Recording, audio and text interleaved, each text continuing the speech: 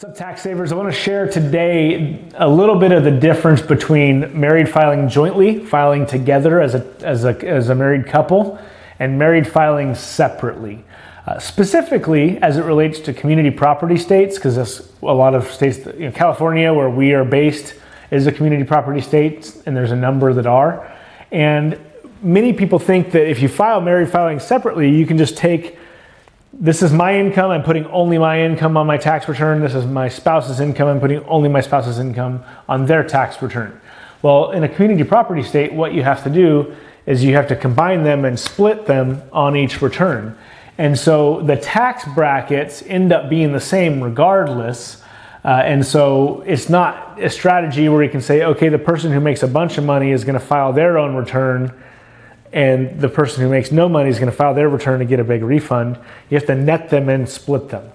And then you lose out on a lot of deductions because of the way that they structure expenses. And so if you file separately, you can't take the student loan interest deduction as an example.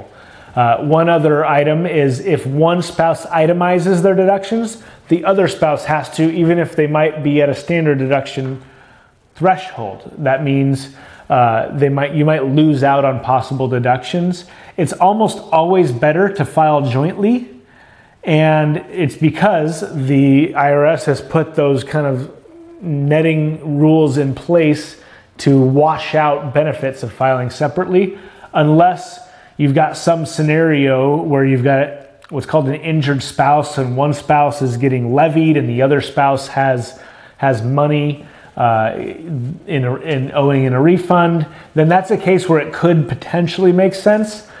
Talk to your CPA specifically, and they can run numbers and split them and see what the difference in tax is and if it makes sense for you specifically. But generally speaking, for your everyday person filing, it makes a lot more sense to put them on the same return.